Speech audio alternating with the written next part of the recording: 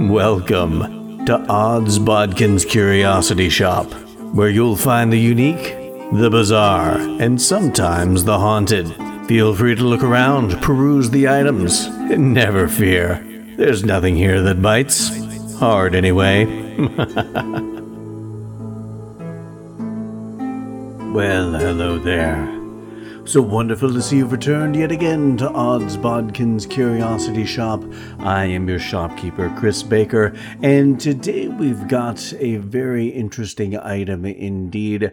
If you'll follow me to this corner of the shop, this is the section of the shop that we like to keep some of our vintage games. Of course, games can be a delight to kids, family, and friends, but they can also come with dire consequences. You'll notice we have many vintage games, games that are still played to this day. Sorry, Chutes and Ladders, or Snakes and Ladders, as our friends across the pond would call it. Clue and Monopoly. Many of these games haunted, some cursed, and a good number of these games ended in some form of bloodshed or another. But it is not these board games I want you to take a look at. It is the pictures mounted on the wall, for we have a number of paintings and drawings and illustrations depicting various games in their many forms throughout the centuries. Hide and seek over here. If you'll look over there, you'll see a depiction of Red Rover. And this one here is an early rendition of tag. Pay no attention to the bloodshed and the heart being ripped from the taggee's chest. And therein lies the essence of today's episode of Odds Bodkin's Curiosity Shop. So let's pull out the kinetoscope and take a look at the new film, All Fun and Games.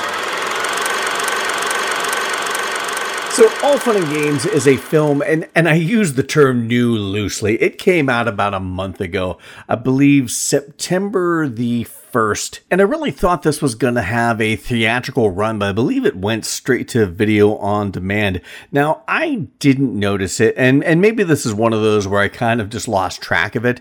But I try to keep on top of video on demand. Usually my video on demand I watch on Amazon Prime, but I didn't notice it on there until just recently.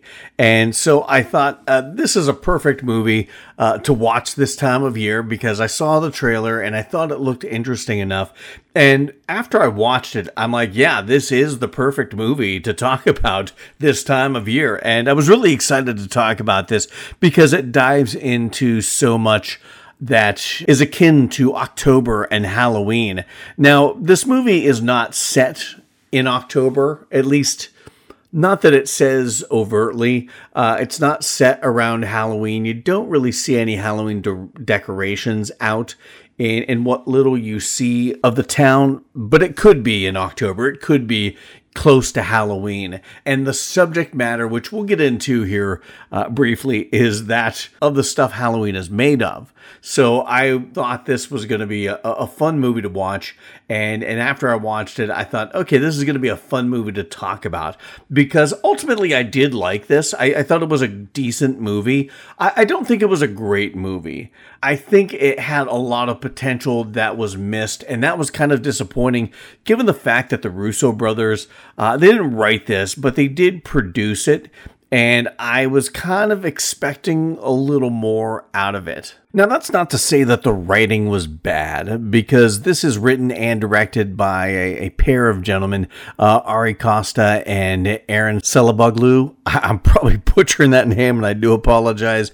But they wrote and directed this, and I think that they did a really good job with this. I think the direction was good. I think the vision was good. I think the looks were good. I liked the story. The story had a lot of potential. There were just certain aspects of the movie that I just wish would have been done a little different or handled a little different. And we'll get into that when I get into the spoiler section. But for the most part, like I said, this is an interesting story. It's an interesting concept and excellent cast. One of the things that I read and I heard interviews with Ari and Aaron about this movie, where they were kind of wanting to do something that was a cross between Amblin Entertainment movies like E.T. and John Carpenter. And I think they got the Amblin part of it right, because like E.T., this family felt very akin to the E.T. family. A mom and 3 siblings. Dad is a jackass who left them, and you felt that with this family. And the John Carpenter part, I think they did. I think they accomplished that as well, because this did have some very slasher vibes to it. But like I said, the cast was excellent. I want to run down real quick. Annabeth Gish plays the mother, Kathy. She does a fantastic job. Not in the movie a ton, but what she is in there, she is a believable mom, much like Dee Wallace in E.T. She just pulls off that mom that's working extra shifts to provide for her family and trying to, keep her teenage kids from tearing each other apart. She does a good job. You've got Asa Butterfield, who plays Marcus. Of course, Asa Butterfield has done so much in genre, from Ender's Game and Hugo. He did another movie that involved games, Choose or Die, last year. It was a movie I watched. It was a movie I relatively liked. I never got to talk about it on the podcast, but he was really good. He was probably one of the best parts of that movie. Natalia Dyer of Stranger Things fame plays Billy, the sister, and then a young actor, Benjamin Evan Ainsworth, who you may not know the name, but if you watched the new, I guess, kind of live action version of Pinocchio, Tom Hanks was in that, but he plays the voice of Pinocchio. You can probably check that out on Disney Plus. But he does a really good job in this, and really a centerpiece of this movie that kind of does have those Amblin vibes to it, because he's not like an old kid playing a young kid. He's like 13 years old, or at least when they filmed this, so he felt like a young kid and that kind of coming of age feel. But the basic premise of this movie is that a group of teens in Salem, Massachusetts discover this cursed knife. Actually, the Jonah character discovers this cursed knife, and it unleashes a demon and forces that make them play gruesome, deadly versions of childhood games.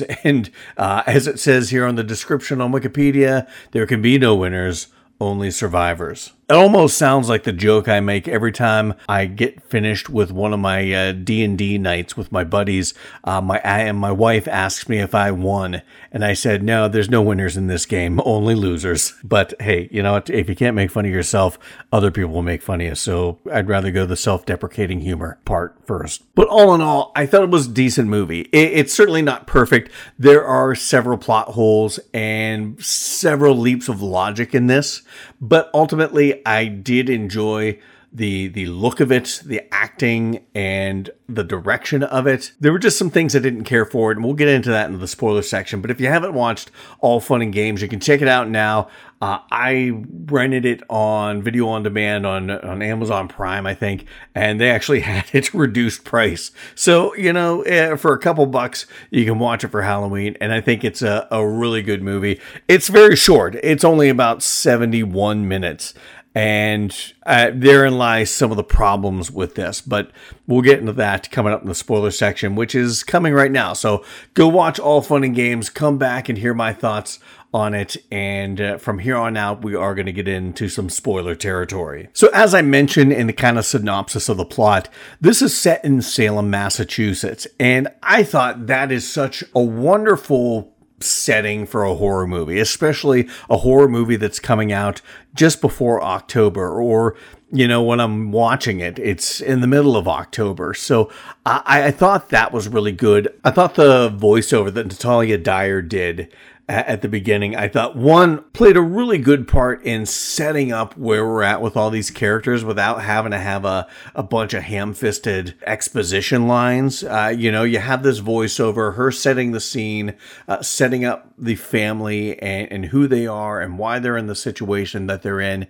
And I really liked that. And she did bring in the history of Salem and about the witch trials and foreshadowing what's going to happen in this movie, because we see some shots of Asa Butterfield that you're going to see reprised at the very end of the movie. So you're really starting at the end, and this is really just a retelling of the story, so to speak. But I like how they tied in the idea that they didn't learn all the history that Salem had to offer. And because of that, because they didn't know all the history, they didn't know about this evil that they were about to face.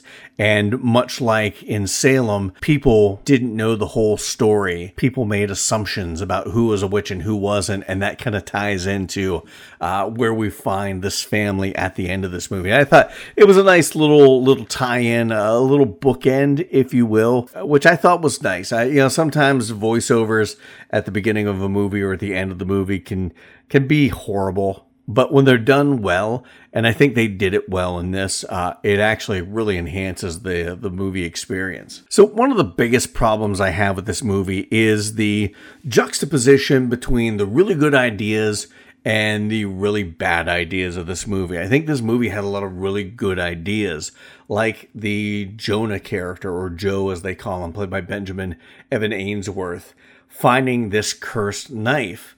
I think it's a really good idea. And this cursed knife, if you read the incantation on it, then you're going to be forced by a demon to play these deadly versions of childhood games. I think that's a really good idea. The problem is some of the application of it, like Jonah finding the knife. He breaks into this old rundown shack that still has like an old antique rocking chair in it, still has an old cast iron stove, which I can't believe in 100 plus years, 200 plus years, somebody hasn't come in there and stolen all that shit and taken the stove and sold it for scrap. But here we are. We have this stove, and he finds, because these voices are calling to him, finds this knife and this diary. Now, the one problem I had is, why hasn't anybody else found this? And why is it still there? Which is something they actually covered in the end of it, because the last scene, you go back into that cabin, into the stove where the door's been left open, and it flames up, and in the flames, as they die back down, you see the knife and the diary back there again. So this curse kind of resets itself. So that was something that I thought, okay, that's a nice answer to it. It's a convenient answer, but it works. It works in a supernatural setting like this. But I think that scene also, where Jonah finds this knife, is a great scene that sets up the relationship between Jonah and Marcus, played by Asa Butterfield, because those two really felt like older, younger brothers. They're best friends, but Jonah is the little smart mouth brother that his mouth gets him in trouble, like when he throws that drink at those two older teens, and Marcus has to kick their ass to defend his brother and gets pissed off because his brother drew him into a fight, and it's just a wonderful back and forth between these two. And I think that's one of the things that really made this movie so enjoyable, was the relationships between these family members. Natalia Dyer, who plays Billy, the sister, I don't know if her and Marcus I think she's supposed to be older than Marcus, but not much. She does a really good job with this. I love how she did this haircut that felt very akin to Lydia from Beetlejuice, which I think is hilarious because that character was played by Winona Ryder. And of course, she's worked very closely with Winona Ryder in Stranger Things. So I almost wonder if the haircut, because she wanted that haircut. She did that haircut. That was her hair. And I wonder if it was kind of an homage to Winona Ryder as Lydia from Beetlejuice. I like to think that it was. I don't know, but it's pretty damn cool if she did. But we get right into the thick of it in this movie real quick. The mom has to work late. The two older teens have to watch their little brother. They get their cell phones taken away from them for swearing in front of him, and that's a convenient plot point. Also, the other kids, when they're at the party, getting their cell phones tossed into the fire so they can't call anybody. Terribly convenient, but I think that works a little better than mom taking the teenager cell phones because somebody dropped an F-bomb. But it really got creepy. I mean, I think the demon voices, or the voices that Jonah hears, leading up to reading the incantation on this knife, which the production design on the knife was really cool. It was kind of hard to tell exactly how the knife worked, as far as is that a metal blade? But it's actually a knife made out of bone, made from this kid Daniel from the late 1600s during the Salem witch trials. And I have to say, it looked really cool. I mean, as far as a prop piece, it I think was really cool and a very good and creepy talisman to set this curse into motion and pull us into the supernatural. And when Jonah does read this incantation on it, which I thought was really cool because it was very concise. I will play, I won't quit, tell me demon, am I it? It was very concise. It kind of played into the game aspect. It felt like a childhood rhyme, and it had an air of creepiness about it. And I thought Ben Ainsworth did a really good job once he was possessed, because he really played that kind of disturbed, this kid sitting in the corner looking over his furrowed brow and sweating profusely, and you could tell he had ill intent on his mind. He did a good job with the possession part of this, which kind of surprised me because in all of the trailers, you see the Asa Butterfield character Marcus as the one who is possessed. So I was really surprised when Jonah, and that made me, all the more like, oh shit, when Marcus reads the incantation to break the curse off of Jonah and put it on him. That's a very older brother thing to do, which I thought that was really cool. And a sentiment that Natalia Dyer's Billy does later to break the curse off of Marcus. Now, once Marcus is possessed,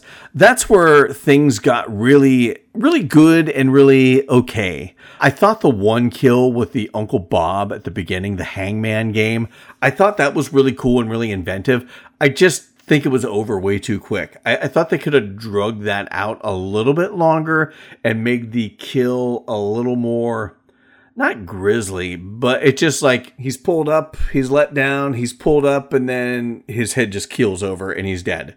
I don't know. It just felt a little anticlimactic for being such a cool idea. If you're doing killer kids games, a real life Hangman was a really good idea. And I thought it started out really well. It didn't end as well as it started. Now, the game of hide and seek at the barn party was really featured heavily in the trailer. And there again, that's something that I thought they could have drug it out a little further, because at this party you have Billy, you have her friend Sophie, played by Laurel Marsden, who I think she's a good up and coming actress.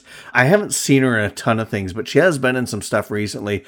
She was in the Miss Marvel miniseries. She was in The Pope's Exorcist. I really liked her in that.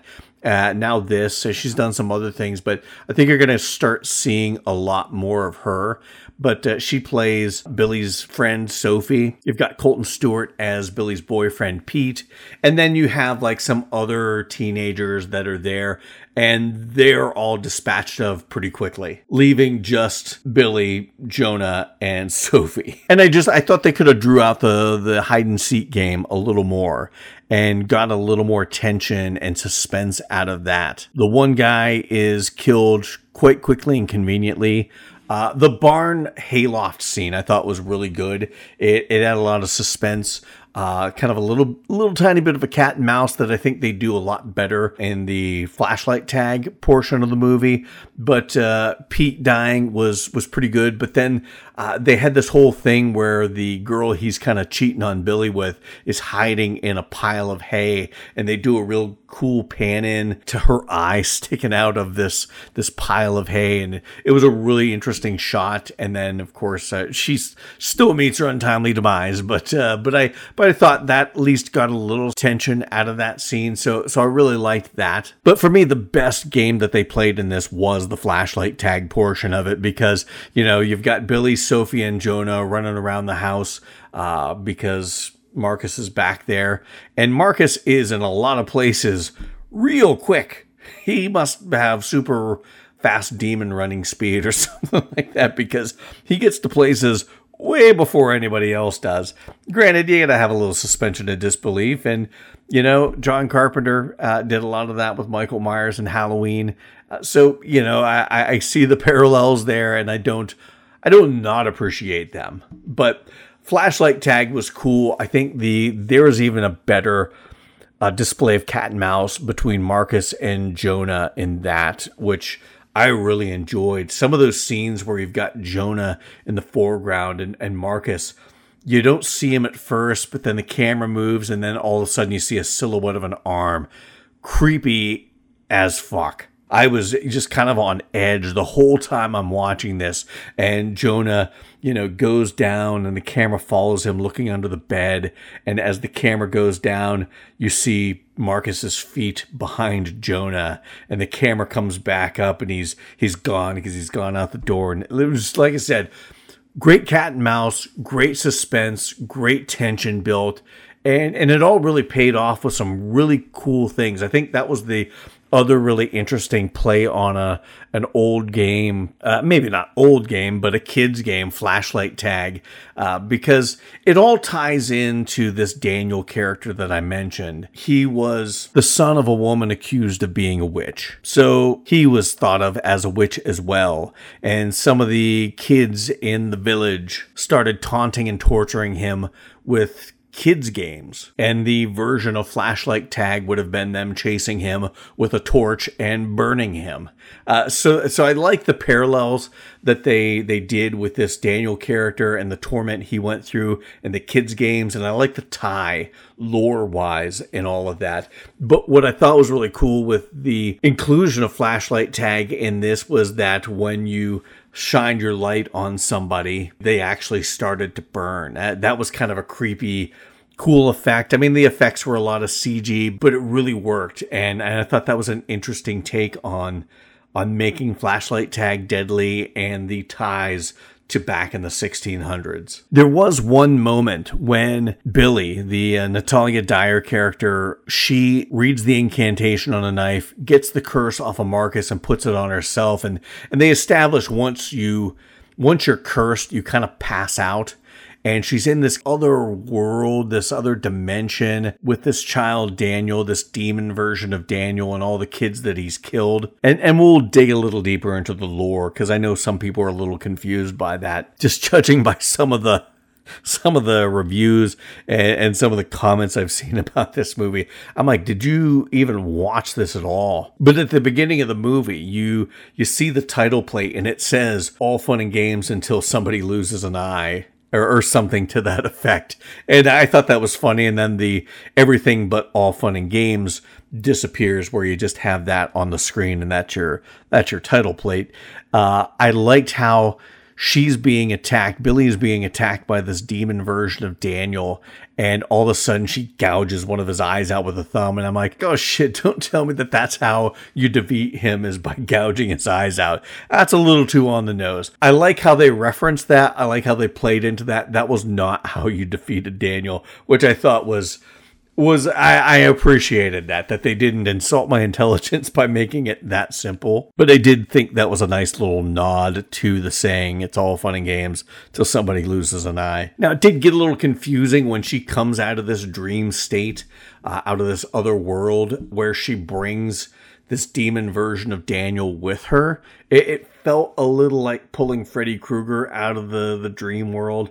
I guess my big question is why? How did that work? Why did he come back with her? I'm not one that has to have everything explained to me, but it felt a little convenient and it didn't 100% make sense. Unlike how Jonah defeated this demon version of Daniel by stabbing him with his own leg bone knife, that I didn't need explained. It just kind of made sense. It worked for how the whole thing played out. So I was a little more forgiving of that, even though it was never really established that is how you put a stop to Daniel, put a stop to this curse. But I like how this didn't really have a happy ending because the Marcus character turns himself in and goes to jail. And you have another voiceover from Billy talking about how people are going to talk and rumors are going to be spread. And this city has a history of rumors being spread that aren't true.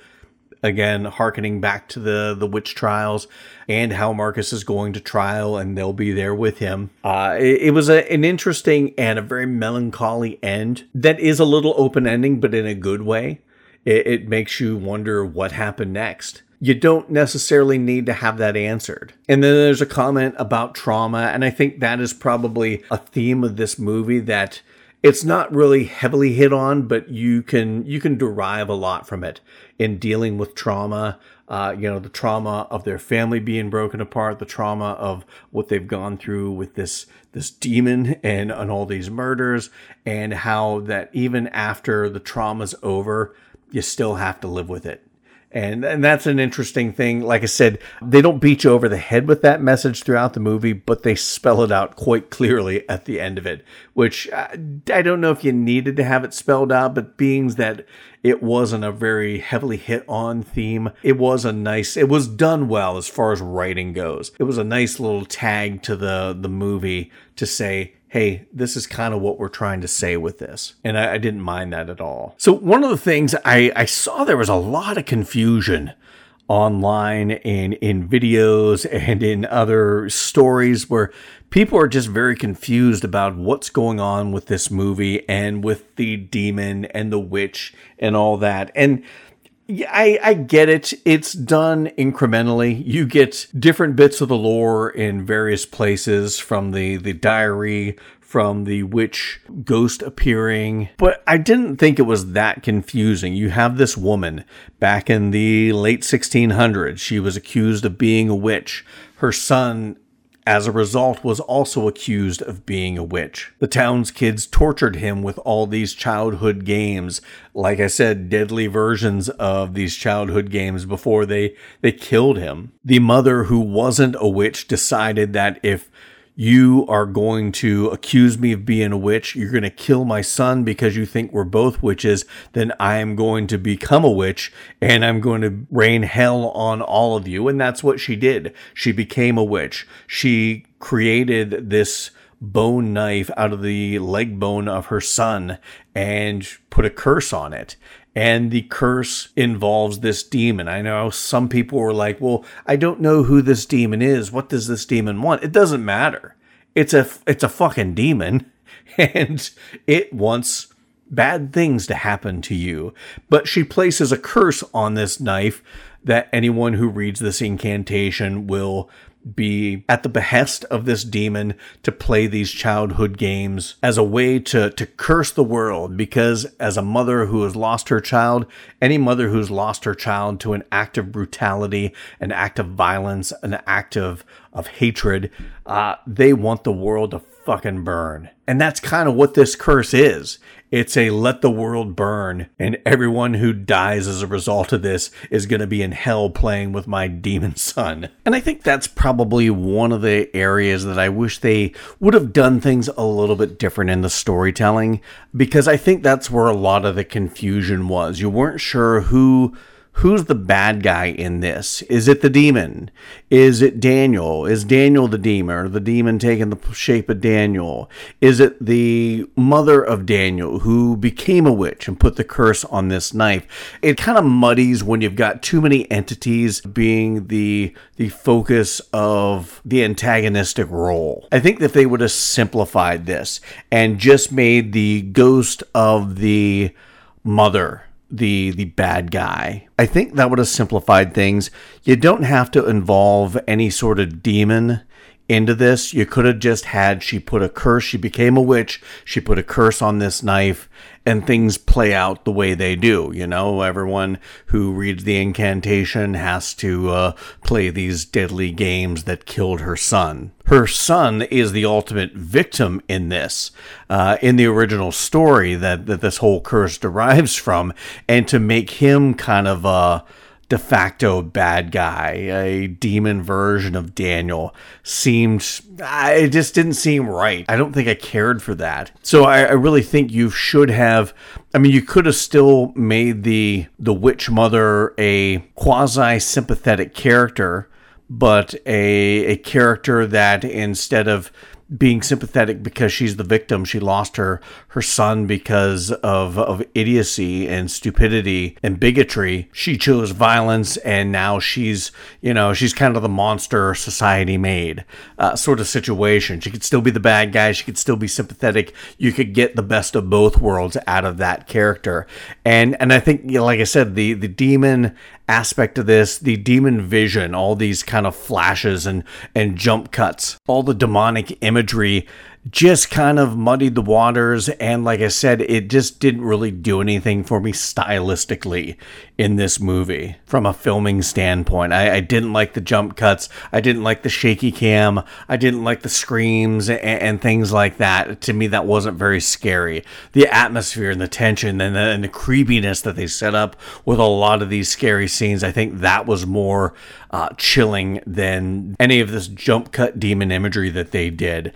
Asa Butterfield and how he played this character. I talked about Ben Ainsworth and how good a job he did as the possessed version of himself. Asa Butterfield, the possessed Marcus, he did a fantastic job of that. There were some things he did with his voice. I don't know if they ADR'd that and put an effect on his voice, or that was purely him acting and creating the voice from his throat, but it just sounded creepy and almost demonic. And that whole thing where he's kind of got his head tilted and looking over looking underneath the brows. It was creepy and eerie and unnerving, and he did a wonderful job creating a sense of dread all by himself. You didn't need jump cuts or 90s MTV video flair to make that whole demonic idea come across. So yeah, I thought this was a decent movie. I thought it was a really good idea for a movie. I like the idea of this cursed knife. I like the idea that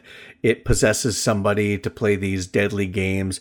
I think the deadly games worked to varying degrees of effect. I think the hangman game was good. The flashlight tag was good. I thought the hide and seek could have been done better. Red Rover just felt kind of like a throw-in. The reveals of certain ghosts I thought some were done better than others. There was a lot of, and it felt, and I've heard other reviewers talk about this and other people online talking about this, it felt like a late 90s, early 2000s style of like shaky camera work, kind of almost distorted camera work, overexposed colors, and these jump cuts of these. And those almost acted as like they were trying to do jump scares with it. To me, it didn't work. It felt like a 90s grunge video. I'm sure you're sick of me making that reference over and over again, but that's really what it felt like. And it didn't work for scares, and it didn't work for effect, and it certainly didn't work with the ghost imagery and the reveals of ghosts. Now, there were some other reveals of ghosts that I thought were a lot better. Some of the reveals in the cabin before the witch ghost shows up. I thought there was a really cool scene where they're taking Marcus off in the police car, and you see the camera back on the family standing outside the house, and in the window, in the reflection in the window, you see a couple of the Puritan girls from the 1600s that Daniel had killed, or were the first victims of the curse. You see their reflections in the window, which I thought that was a really good reveal of ghosts. That made the hair on the back of my neck stand up. But yeah, this movie is only like 71 minutes. It is not a very long movie. And I'm a little disappointed by that, because it just felt like they ran out of ideas and didn't know how to fill this out to make it any longer. And I thought there was a lot of stuff they really could have done to fill this out. I think you could have delved into the lore a little bit more. You could have delved into the actual events that took place, whether it be Daniel being hunted by the kids. You got like real quick flashes of it all throughout the movie, but like I said, it felt like it was done, 1994 MTV video style, and I think you could have played on that a little more. I think you could have delved into the horror of that and mixed that in with the horror of what was going on with Marcus. And I don't know whether they didn't do that for budgetary reasons or what. You got shades of it, but I thought they could have delved a little more into that. And also, they could have delved into the hide and seek game a little more. I thought they could have milked a little more horror out of that, but it was over way too quick. I thought the flashlight tag portion of the movie was really good. I just wish they could have tied that in with how they defeated the demon with just like a little more cohesion. Because it felt like, okay, we did that, but we're not going to have him kill the demon this way. So we'll have Billy read the thing and she'll go into the dream world and he'll come back out.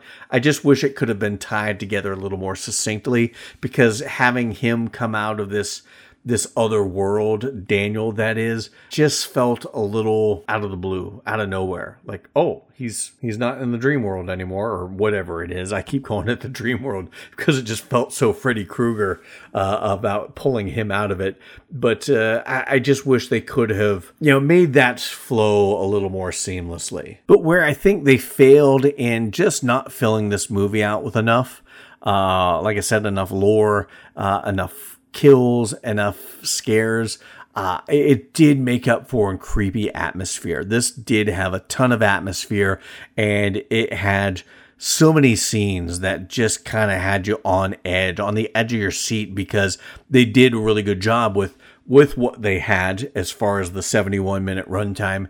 They did use that to great effect in creating tension and suspense and making things creepy and eerie.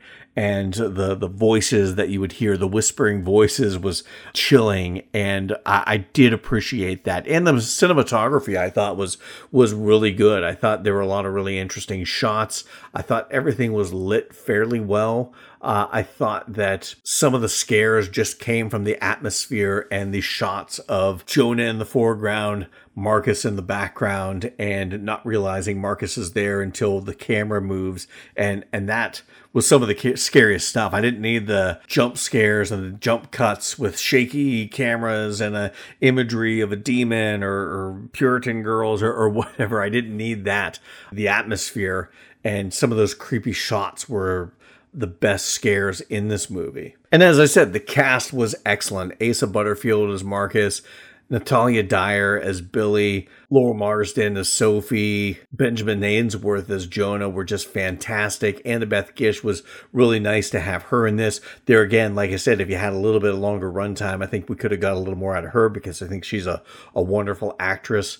And the supporting cast, I thought, were all really good as well. So the cast, I thought, was really one of the things that made this movie so enjoyable, on top of a story that really delved into family and into horror. And I thought, well, they nailed the family aspect of it. I think the horror, they were almost there. But all in all, not a bad movie. I enjoyed it. And I think that, to me, as I've said before, that is the biggest barometer, whether I think a movie is good or not, is whether I enjoyed watching it. And I enjoyed watching this.